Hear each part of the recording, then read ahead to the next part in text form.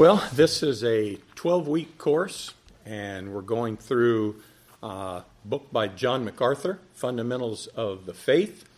I think everyone's probably been in here before for some of them, but that's kind of the outline that we're using, at least for the lessons. I'm deviating quite a bit as far as how I'm handling it. The stapled outline that you have comes from this book, and I'm using that more as a homework assignment. So I'm saying after you leave here, as you go through the week, go ahead and fill out those blanks. It'll reinforce what we're going to go through in the class.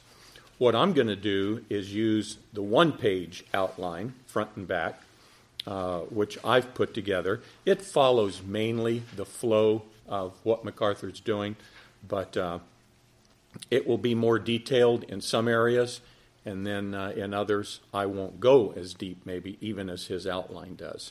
So that's what we're going to do tonight. We're 7 lessons deep in the series, and so we're going to be talking about the Holy Spirit, and particularly from the title of the lesson, we're going to be talking about the person and the ministry of the Holy Spirit.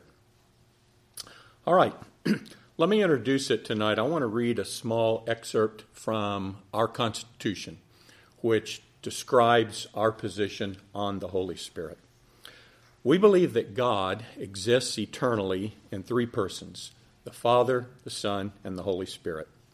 Each person of the Godhead being of the same substance, fully equal in perfection, attributes, and deity. Yet they are distinct from one another and unique as to role and office. So tonight we're going to take a look at scriptures that would support that statement. Now, the doctrine of the Holy Spirit has been both overemphasized and underemphasized through the history of the church. Today the extremes go, for example, from the Jehovah's Witnesses, who would deny the deity of Christ and would claim that he is the active force of God in the world. Okay? It goes all the way from that, denying his personhood, to more of the modern Pentecostal movement that emphasizes the baptism of the Spirit like that's a second work of grace that you get after salvation. And that's in order to endue the believer then with real power, and it promotes returning to experiencing all the miraculous gifts that were in the New Testament church. The most important thing probably that I'll tell you tonight is this. The Holy Spirit is not there to elevate himself. That's not his role in the Trinity. But instead, what he does is point people to Christ and have them seek him. If you would, turn to John chapter 16, and we'll take a look at verses 13 and 14. John 16, 13 and 14.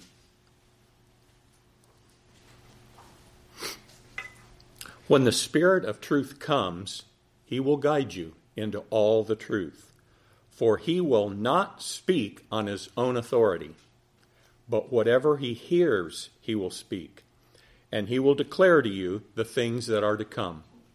He will glorify me, for he will take what is mine and declare it to you. You can see so clearly from those 2 verses as Christ was describing the coming Spirit after he would be leaving the disciples, that the Spirit would testify of him. It's just so important to understand this in light of the distortion that we get from a number of different so-called Christian circles today. Let me read you a quote from a good author. I think Pastor Farrell mentioned him a couple of times in this morning's sermon. He was quoting him in other passages. This is from David Lloyd Jones. The Spirit does not glorify himself. He glorifies the Son. This is to me one of the most amazing and remarkable things about the biblical doctrine of the Holy Spirit. The Holy Spirit seems to hide himself and to conceal himself.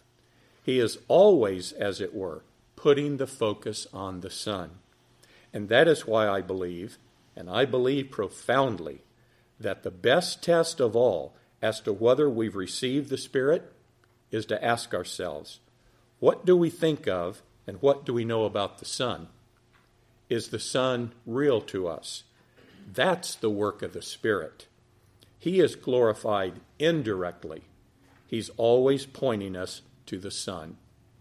And so, you see how easily we go astray and become heretical if we concentrate overmuch and in an unscriptural manner upon the Spirit himself. Yes, we must realize that he dwells within us, but his work in dwelling within us is to glorify the Son and to bring to us that blessed knowledge of the Son and his wondrous love to us. It is he who strengthens us with might in the inner man, that we may know this love of Christ. Puts that so well. If you take a look at your outline, the one-page outline, at the very top you'll see a verse. That's actually the memory verse that MacArthur has from this lesson, but I would like to use it as well. John 14:16. There it reads, I will ask the Father, and he will give you another helper, that he may be with you forever. The idea of a helper there, you've probably heard some of these other terms. Helper is also translated comforter. It's also translated intercessor, and it's translated advocate. Now, a couple of times that word is used of Christ, but it would apply here to the Spirit as well. He is our helper, our comforter, our intercessor, our advocate. The word literally means one called alongside to encourage. So, we're going to take a look at this one that the Lord has given to believers to encourage them in their walk. So, the first thing you'll see on your outline is that we want to talk about the fact that the Holy Spirit is a person. Unlike the Jehovah's Witnesses, who describe him as a force, something inanimate, not real, not actually a person, we believe the opposite. So let's take a look at this verse here in John. We'll be using the screen most of the time tonight. You can turn to them. All these references tonight are coming from the ESV, but you're welcome to look if you have a different translation in your Bible. Here the Lord says, even the Spirit of truth, whom the world cannot receive, because it neither sees him or knows him. You know him, for he dwells with you and will be in you.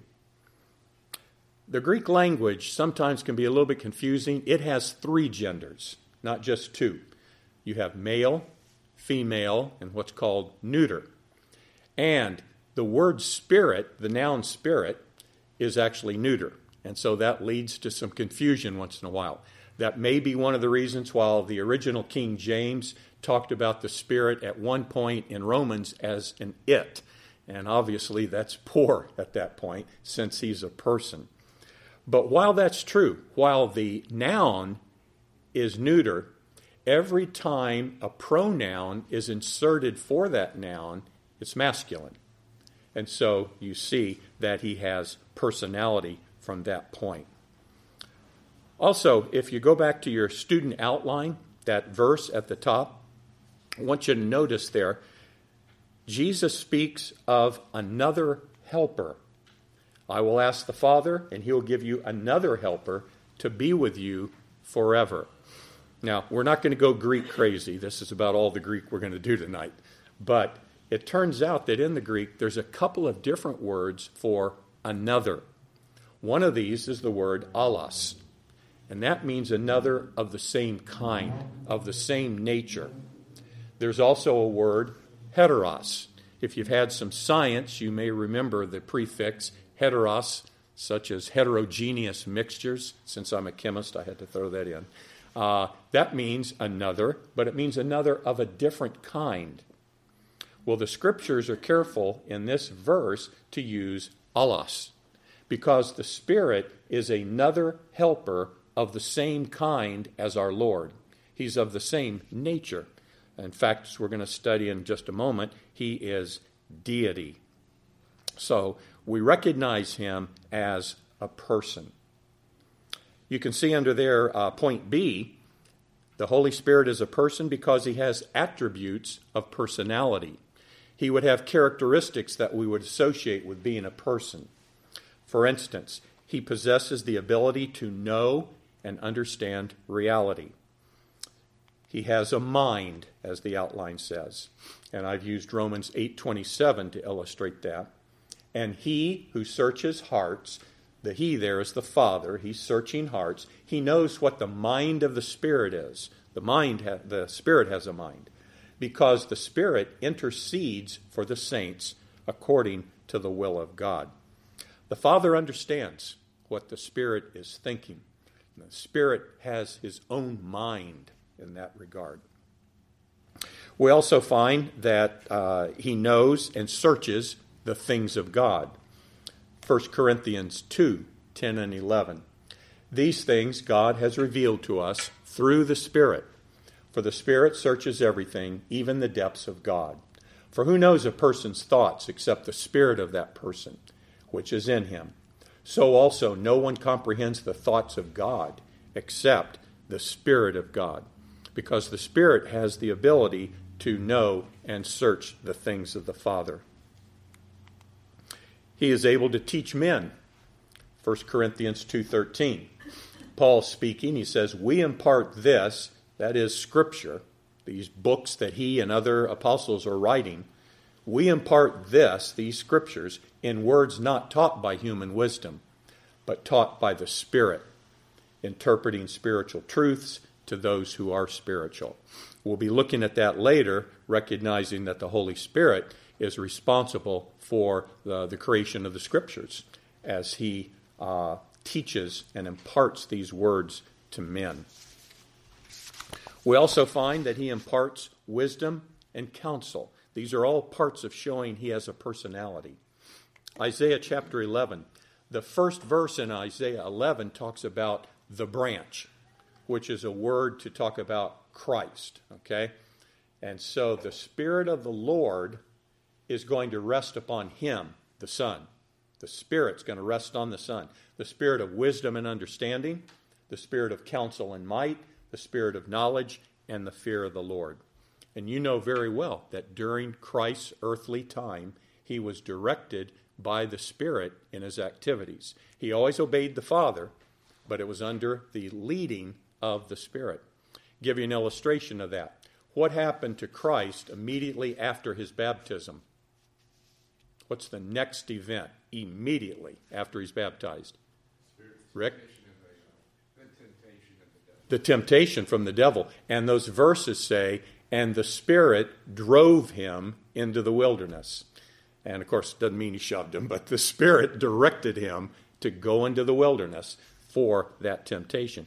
Christ submitted himself to the counsel and the wisdom of the Spirit. Secondly, we find that the Holy Spirit demonstrates personality through his emotions. We don't talk probably enough about God having emotions, any of the three members of the Trinity. But indeed, the Spirit has the ability to experience emotion. First of all, he can be grieved. Ephesians 4:30. Paul commands those in Ephesus, don't grieve the Holy Spirit of God, by whom you were sealed for the day of redemption. How do we grieve him? How do we grieve the Spirit? With our sin, yeah. I'm thinking of a particular passage, and I'm probably asking too much because it's sitting in front of me. Quenching him is one way that you would grieve him. Paul said to the Thessalonians, quench not the Spirit of God. Quench, of course, means to extinguish or to stifle a flame.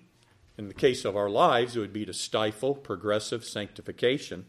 And that's interesting, that analogy, because the Spirit is often presented in Scripture as a fire. That's a symbolic representation of the Spirit. Thus, you can compare such quenching to extinguishing a flame or to extinguish the Spirit of God. So he can be grieved. He can be hurt in that respect. He can be outraged. All right, the Spirit can get angry. Hebrews 10:29.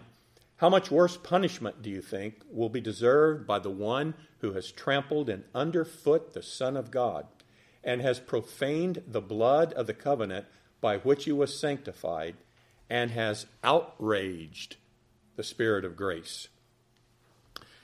That's a sobering thought. And you know what that passage goes on to say in just a verse or two? It is a fearful thing to fall into the hands of the living God. And so we see that the Spirit can be outraged.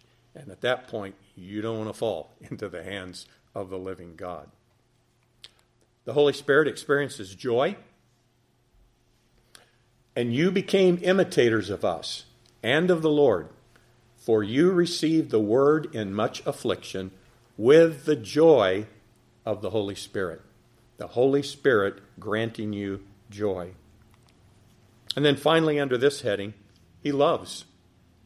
Hope does not put us to shame because God's love has been poured into our hearts by what means? Through the Holy Spirit who has been given to us.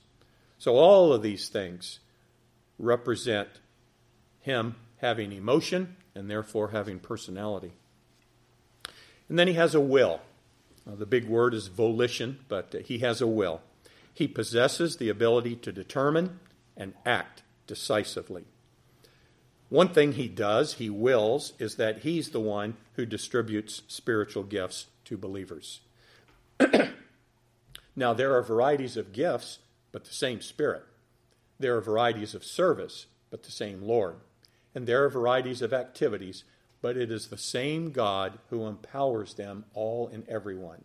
To each is given the manifestation of the Spirit for the common good. He is the one who distributes these gifts. He directs the activities of God's servants. It's his will that leads men as they serve him. Got a couple of them here. We'll talk about them one at a time. They're related, but separate incidents. First of all, Acts 13:2. While they were worshiping the Lord and fasting, the Holy Spirit said, "Set apart for me Barnabas and Saul for the work to which I have called them." Notice the church did not choose Saul and Barnabas. Neither did they volunteer for the mission. Instead, the Spirit sovereignly called them to missionary service. How the Holy Spirit communicated to the church isn't revealed there in Acts 13. I don't know. Perhaps he spoke through one of the other prophets. There were 7 prophet teachers there at Antioch. Saul and Barnabas were 2 of them. Perhaps God communicated that through a prophet. I don't know. But the Scripture says plainly the Holy Spirit somehow let those men know, I'm willing you into missionary service. Then in Acts 16, this is actually part of the second missionary trip, so it's Paul with Silas, but the same kind of thing. They didn't go wherever they wanted to, okay? They didn't wake up and say, I think we'll go over to Asia today. In fact, you see here, they couldn't. They went through the region of Phrygia and Galatia. They were retracing steps from the first missionary trip. Paul thought probably be wise at this point to turn due west, go into Asia. And it says, having been forbidden by the Holy Spirit to speak the word in Asia. The Holy Spirit drove them north, and as you know, it ended up at Troas, the Macedonian call, entrance into Europe, and the gospel spread that way. God told them through the Spirit, don't go there. Later, Paul spent a good lengthy time in Asia, but not at this point. The Holy Spirit always directing the activities. He has a will. And he expresses that to men. Then we find that the Holy Spirit has actions of personality. We find a number of things here. And why am I jumping ahead? Because I was going to have you read these. Turn with me to John 14:26. We'll break up looking at the screen for a moment and turn.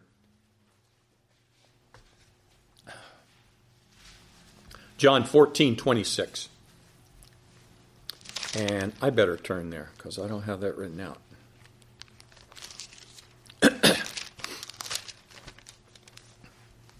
He has the action of personality because he teaches. Oh, actually, we read this one earlier, didn't we?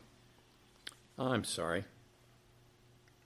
But the Helper, the Holy Spirit, whom the Father will send in my name, he will teach you all things and bring to your remembrance all that I have said to you. The Spirit is the believer's resident teacher. By illuminating God's Word to our understanding, he grants the knowledge of God that leads to spiritual maturity. So he is a teacher. He guides.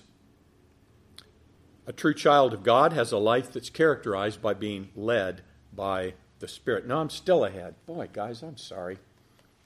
That's coming, but not yet. He guides. Romans 8:14. Turn there. I must be colorblind. I've got all my verses highlighted in yellow or orange for reading or looking at the screen, and I can't even remember where I'm at. 8:14 of Romans. He guides. That's the emphasis of this verse. Romans 8:14. For all who are led by the Spirit of God are sons of God. It says all who are led by him. So he is our guide. All right, finally, we can go to Acts 8:29 on the screen. He commands and directs. This is an interesting story. This is actually toward the middle of it. The Spirit said to Philip, I'm just emphasizing the fact that the Holy Spirit's directing this. The Spirit said to Philip, go over and join this chariot. It's all very interesting. Philip, one of the 7, of the group that eventually became called deacons, Philip had to flee Jerusalem because of great persecution. And he went to Samaria.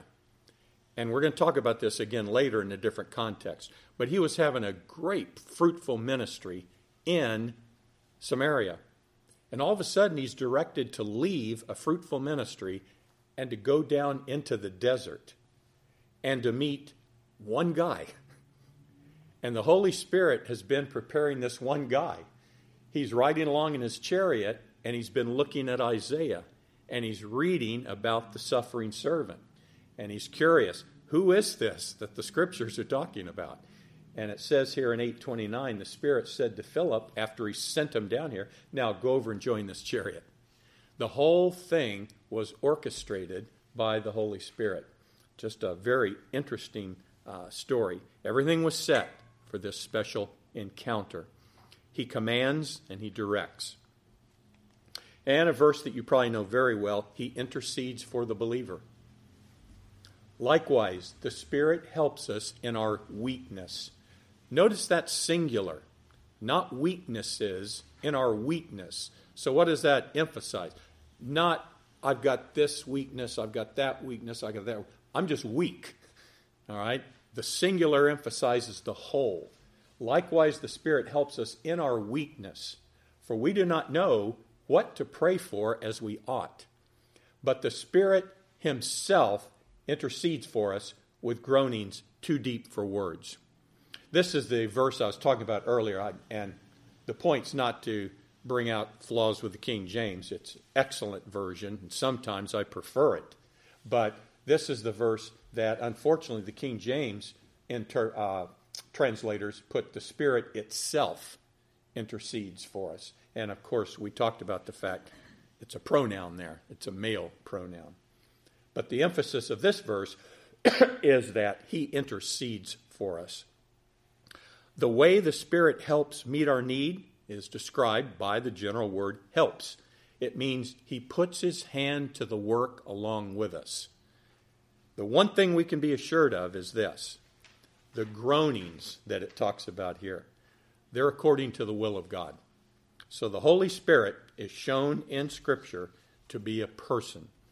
That was a lengthy portion, but because there are groups that do not believe in the Trinity, do not believe in the Holy Spirit as a person, we took a good deal of time to talk about that. Now, not only is he a person, but he is God. Okay, it's one thing to grant him personality.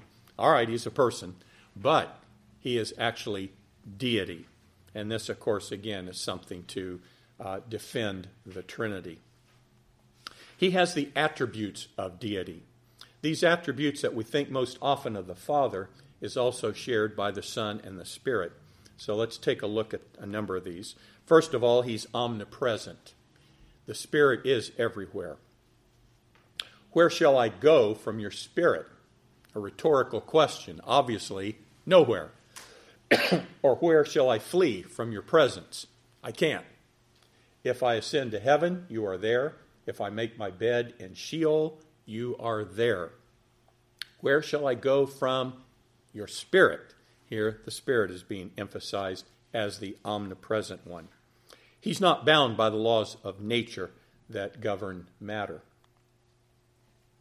He's eternal. He has no beginning. He has no end. Here in Hebrews 9:14, you'll see that associated with the Spirit. How much more will the blood of Christ, who through the eternal Spirit offered himself without blemish to God, purify our conscience from dead works to serve the living God? He's called there the eternal Spirit. He is truth. 1 John 5:6, and the Spirit is the one who testifies, because the Spirit is the truth. He's omnipotent.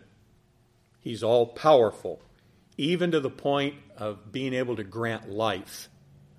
And you see here, the Spirit of God has made me, and the breath of the Almighty gives me life. It's interesting, breath, wind, spirit, they're all the same Greek word. And so it's almost, this is, of course, would be Hebrew, Old Testament, but it's interesting that breath, wind, spirit are all associated together in the Bible. The Spirit of God has made me. The breath of the Almighty, the Spirit of the Almighty gives me life. And then he's omniscient. He's all-knowing. Here in Isaiah 40, again, kind of rhetorical questions from Isaiah. Who has measured, or probably better for modern readers, who's directed the Spirit of the Lord? What man shows him his counsel? Whom did he consult and made him understand? And of course, the answer in every case is no one. The Spirit is omniscient. He needs no man to counsel him. He needs no man to show him truth. And then there are statements of deity in the Scripture that indicate that the Holy Spirit is deity. Here's a real good one. I like this a lot. Peter just flows seamlessly in this passage to talking about the Holy Spirit to then talking about God. Let's read this together and notice how Peter just ties this together well. But Peter said, Ananias, why has Satan filled your heart? And he says first, to lie to the Holy Spirit and to keep back for yourself part of the proceeds of the land. While it remained unsold, did it not remain your own? And after it was sold, was it not at your disposal? Why is it that you have contrived this deed in your heart? Now he concludes this with another question. You have not lied to man, but to God. So he begins by calling it a lie to the Spirit. By the end of the passage, he's calling it a lie to God, simply indicating that the Spirit is deity. And then, of course, we have all kinds of verses that tie together the three into one verse, which would indicate this. Here's one, then we'll turn to another one. In fact, I may ask you another. I think maybe you can pull one out in a minute. Here's one from 2 Corinthians 13. The grace of the Lord Jesus Christ, one, the love of God, and the fellowship of the Holy Spirit be with you all.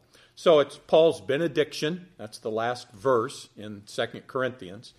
And he's asking a benediction of the Trinity. May the grace of God, may the grace of the Lord Jesus, the love of God, and the fellowship of the Holy Spirit be with you all. You've probably learned some verses before that tie the three together. Can you think of an instance in the New Testament where all three are present in a verse or in a couple of verses? Good, there you go. In the baptism, we find that the Lord Jesus is being baptized by John the Baptist. We find the Spirit descending like a dove and lighting upon him. And then we hear the voice, the Father calling out, "This is my beloved Son in whom I'm well pleased." So we have all three united there. We also have it at the end of Matthew's Gospel. Let's turn there. We usually turn here for a different purpose, but the end of Matthew, chapter 28. And it's the next to the last verse, 19. Matthew 28:19. And what we have here is words from the Lord Jesus. We use it kind of spreading the gospel and energizing people to go out and witness. But notice 19. Go therefore and make disciples of all nations, and now baptizing them in the name of the Father and of the Son and of the Holy Spirit. So you have a number of references in the New Testament that makes it clear that the Scripture writers considered the Holy Spirit to be part of the Trinity. He is indeed deity. Okay, I guess we're on Roman numeral 3, right? The work of the Holy Spirit, things that he has done or is doing that would demonstrate that he is God. We have the act of creation. I've got actually 3 verses here. Let's look at these 2, and then I'll show you the third one on another screen. Psalm 104. When you send forth your Spirit, they're created, and you renew the face of the ground. You can see how that's talking about generating life. Genesis 1:2. The earth was without form and void. Darkness was over the face of the deep, and the Spirit of God was hovering over the face of the waters. Let me talk about this Genesis 1:2 for a moment. The idea of the Spirit hovering, the verb there, this time it's Hebrew in the Old Testament, the verb there, hovering, is used again over in Deuteronomy, and it's talking about what an eagle does as it hovers over and protects its young.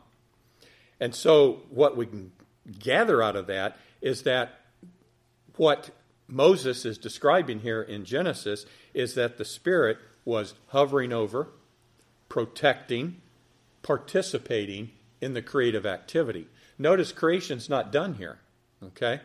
It's darkness. It's without form and void. It's not complete yet. The Father is the one who planned creation. The Son effected it. It says clearly in Colossians, and by him were all things created. But it's the Spirit who does the completing work, it seems. And so he is part of the act of creation.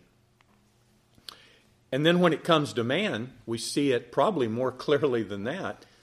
Then God said, let us make man in our image, after our likeness. And that, of course, is plural, as we have the Father, Son, and Spirit, all three participating in the creation of man. And so we find that the Holy Spirit is certainly a participant in the act of creation. He's involved in the act of inspiration. This is a famous verse, one of 2 that people turn to show that the Scriptures are inspired of God. Knowing this, first of all, that no prophecy of Scripture comes from someone's own interpretation. For no prophecy was ever produced by the will of man, but men spoke from God as they were carried along by the Holy Spirit. The idea of carried along there is used in the book of Acts when Paul was on the ship going to Rome. The great storm came up. They could no longer control the ship. They actually let go the rudder. and they were driven along. And that's the same word here. Men of God were driven along by the Holy Spirit. They were not robots, but at the same time, God superintended that they would choose every Hebrew, Aramaic, and Greek word exactly as he determined. And yet at the same time, somehow using their personality. How did that work? I have no idea. But that is what we find in Scripture. The Holy Spirit drove men along, carried them along as they were producing the Scriptures. The Holy Spirit was involved in the act of, begetting. Let's see, am I messing up here? There it is. Luke 1:35. This is Gabriel speaking to Mary. The Holy Spirit will come upon you, and the power of the Most High will overshadow you. Therefore, the child to be born will be called Holy, the Son of God. This is a supernatural creative act. It's beyond any human comprehension. Here's another one. We can't crack the egg here. We have no idea how this was done. But somehow the Spirit would generate life in her womb. The child would not only be her physical son, man, but would also be the Son of God, truly deity. So the Spirit was involved in the act of begetting the Savior. He's involved in the act of convicting unbelievers of sin. This is the upper room discourse. Jesus speaking. And when he, the Spirit, comes, he'll convict the world concerning sin and righteousness and judgment. There's three parts to this then. He convicts the unredeemed of their sin, exposing them to the reality of their condition. No one is going to respond unless God responds first. And the Spirit has to bring a conviction of sin. Normally, how does he do that? Through the Word. 2, he convicts unbelievers of righteousness. He confronts them with the fact that God is perfectly holy and that Christ has a perfect righteousness that they don't have and they can't get any other way. And then he also convicts sinners of the consequences of judgment. And he proves that judgment is just and it's necessary. By warning believers of the reality of a future judgment, that's a gracious work of the Spirit. It alerts them to the awful truth that awaits them if they don't repent. Another work of the Holy Spirit is in the act of regeneration. This is one I shared last week under a different heading, under salvation. What is regeneration? It's the act of God which effects the new birth. It brings the believer a new nature. It's a transformation of that person's nature. The believer's given new life. He's cleansed and separated from sin. It means to be born again, as this verse talks about, or born from above. In order to be saved, you have to experience a new beginning of heavenly origin. You have to be radically transformed. What does 2 Corinthians 5:17 say? Therefore, if anyone is in Christ, he is a new creation. Peter adds this. We don't use this verse as often, but so plain. Who, according to his great mercy, has caused us to be born again, regenerated, to a living hope through the resurrection of Jesus Christ from the dead. The Holy Spirit is the power behind the preaching of the gospel, and he uses his words then to draw sinners to the Savior and to regenerate them. Then we have, I think I need to skip that.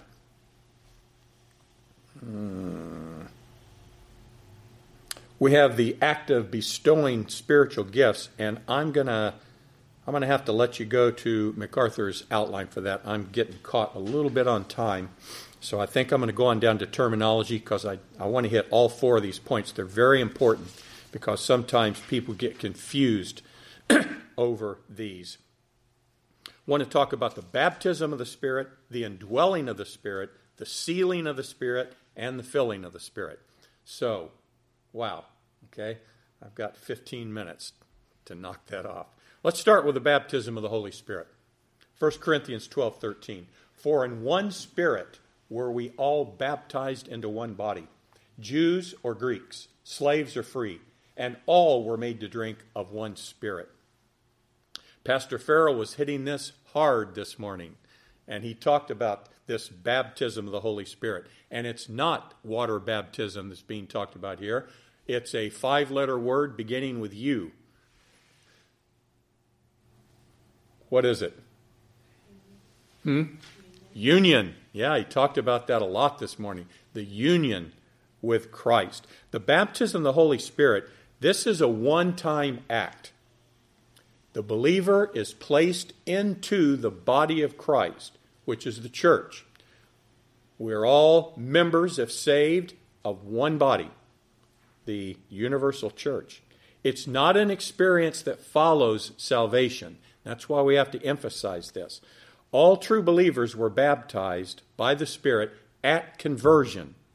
All right? One time, the moment you're saved, you're baptized into the Holy Spirit, because it means a union, a joining with Christ. It's not associated with the modern tongue movement. There are passages that they'll try to use and people can get confused with. I'll try to tell you a quick story. Again, Philip going up to Samaria, okay? He preaches the gospel. Many people are saved. They get water baptized. They join the church there in Samaria. They do not receive the Holy Spirit yet, though. They are not baptized by the Spirit. And so people say, aha, there you go. Baptism is something you experience later. When were they baptized by the Spirit? Peter and John heard about this in Jerusalem, came up to Samaria, confirmed these conversions, and then the Spirit fell upon them. And so what we have to be careful of here, like in Acts 8, is something, a couple of words will be very helpful to you. Be careful in Acts. Sometimes the book of Acts is a narrative. We call it, it's descriptive, not prescriptive. That's a little phrase you can remember. Descriptive, not prescriptive. By descriptive, we mean a narrative. It means it simply tells what happened in the life of the early church. This is a fact. This is how it happened. The Holy Spirit came later to these folks. But it's not prescriptive. It doesn't mean that this chapter is telling us what the church today should do. Now, what is the logical explanation of that? Remember, the church has just started. And the church is composed of what? All Jews. Samaritans are half-breeds. And so this is opening a new door. And for confirmation that God has granted salvation to others, the apostles came up, and by their laying on of hands, they received the Holy Spirit. It happened later with Gentiles when they were introduced. It happened later in Acts with some Old Testament followers of John. They'd been baptized with John by John's baptism of repentance, but they didn't even know about Christ. And so there are times in Acts in the early days when this was necessary to verify, yes, God's opening the door to Samaritans, Gentiles, those that are John's followers. Anyone who names the name of Christ is a true believer. And so it was for a purpose that's no longer necessary. I mean, what is there besides Jews, Samaritans, and Gentiles? That's all of us, right? And so Acts sometimes is descriptive, not prescriptive. Be careful of that. The baptism of the Holy Spirit, one time, at conversion. It's a union with Christ. We have the indwelling of the Holy Spirit. This brings the presence of God into the life of the believer. At salvation, the Holy Spirit not only regenerates the sinner and imparts saving faith, but he permanently resides in the new believer.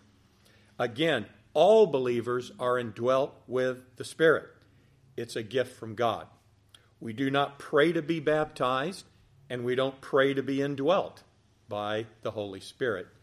Jesus said to the disciples in John 14, he dwells with you, but now a new thing's going to happen when Christ leaves. He will be in you. He's going to indwell believers. He's a permanent resident in every believer's heart. So these first two, we want to be careful. They are acts that occur immediately, salvation. Excuse me. Thirdly, the sealing of the Holy Spirit. Ephesians 1:13, I'm just going to read for some time here. If you can turn quickly, that's fine, but I'm going to read it. In him you also, when you heard the word of truth, the gospel of your salvation, and believed in him, were sealed with the promised Holy Spirit. This sealing, which Paul talks about, remember, Paul lived in the Roman world, and seals in that day marked official documents or made it authoritative. And so it recognized security, ownership, authenticity, and authority on a document. Likewise, the Holy Spirit being the seal. Notice, God is the sealer, in a sense, the Father. The Holy Spirit is literally the seal. He is the mark of identification and authenticity. It's God who establishes us with you in Christ and has anointed us and has put his seal on us and given us his Spirit in our hearts as a guarantee. That comes from 2 Corinthians 1. And then finally, we have the filling of the Holy Spirit. I want you to go ahead and turn there, even though we're going to have a slide for it, and I'll explain in a moment why. Now, the filling of the Holy Spirit is not like the other two. It's not like the baptism or the indwelling. The filling of the Spirit is something different. This is not something you get zapped with at salvation, okay? Ephesians 5:18, and do not get drunk with wine, for that is debauchery, but be filled with the Spirit. What's a characteristic when you're drunk? You lose control. You lose your self-control. Paul says, don't lose your self-control. Don't go nutso, okay? Instead, be filled with the Spirit. Notice that's a command. See, that's not something you receive at salvation. It's something that you receive as you yield to the Holy Spirit. You can be filled with him. It's not a zap. It's definitely not speaking in tongues, but rather it's something that comes through a believer's yieldedness to God. Now the question, how do you get filled then? All right, here's where I can help you see something. I've got Colossians 3:16 up here, and I've called it a parallel to Ephesians 5:18, and you will not see that by looking at these. We're going to have to turn to those two passages, and I'll show you where I get this. Colossians 3:16, let the word of Christ dwell in you richly, teaching and admonishing one another in all wisdom. All right, I'm saying that these two things belong together. Let me show you how. Go to Ephesians 5, and we want to look at the verse after the one we read. Ephesians chapter 5, verse 18 is our verse. And then drop to 19. Ephesians 5:19. Okay, what happens after filled with the Spirit? What does Paul go on to say? Addressing one another in psalms and hymns and spiritual songs, singing and making melody to the Lord with your heart, giving thanks always and for everything to God the Father in the name of the Lord Jesus Christ. Okay, and remember some of that wording, okay? Now go to Colossians 3, and you're going to find that we're going to pick up the same thought line precisely. In fact, I actually only quoted the first half of 3:16. Let's look at the second half of 3:16. Look how close this is to Ephesians 5. Singing psalms and hymns and spiritual songs. That's exactly what Ephesians 5 said. With thankfulness in your hearts to God. That was there. And whatever you do in word or deed, do everything in the name of the Lord Jesus, giving thanks to God the Father through him. In other words, what is being filled with the Spirit? It's letting the word of Christ dwell in you richly. It's that simple. As you yield to the Spirit, as you read his word, obey his word, that's how a believer is filled with the Spirit. And that leads to psalms, hymns, spiritual songs, making melody in your heart, giving thanks to God. All of that follows. By the way, you may have heard this preached or taught before. These two books are very similar in many respects. Ephesians and Colossians have a lot of passages that are very similar to each other. So it's not surprising that we might find such a thing as that even here. All right, we're about ready to wrap up. We're going to get done before I thought. Got a quote. I can't remember who I got this one from, but this is a really good quote, and it should encourage our hearts. God is not far off. In the Holy Spirit, the triune God comes close, so close as to actually enter into each believer. God in you. He is more intimate with us now than in the incarnation. And we don't think that way usually. When Christ came in bodily form, you would think, that is the reality. That's the big deal. But through the operation of the Holy Spirit, he has truly now become Emmanuel, because he's literally God with us. The Holy Spirit is with us and in us, where Christ, of course, has returned to the Father for this time. Elizabeth Charles wrote a hymn called Praise Ye the Father. This is the third verse. It's short. Praise ye the Spirit, Comforter of Israel, sent of the Father and of the Son to bless us. Praise ye the Father, Son, and Holy Spirit. Praise ye the triune God. And then one final quote. We do not need to have more of him. We have all there is. That's what some groups claim. I want more of the Spirit. We have no need to have more of him. What we need is to know more of him. We need to understand who he is and his role in the Trinity. All right. Well, thank you for your good attention tonight.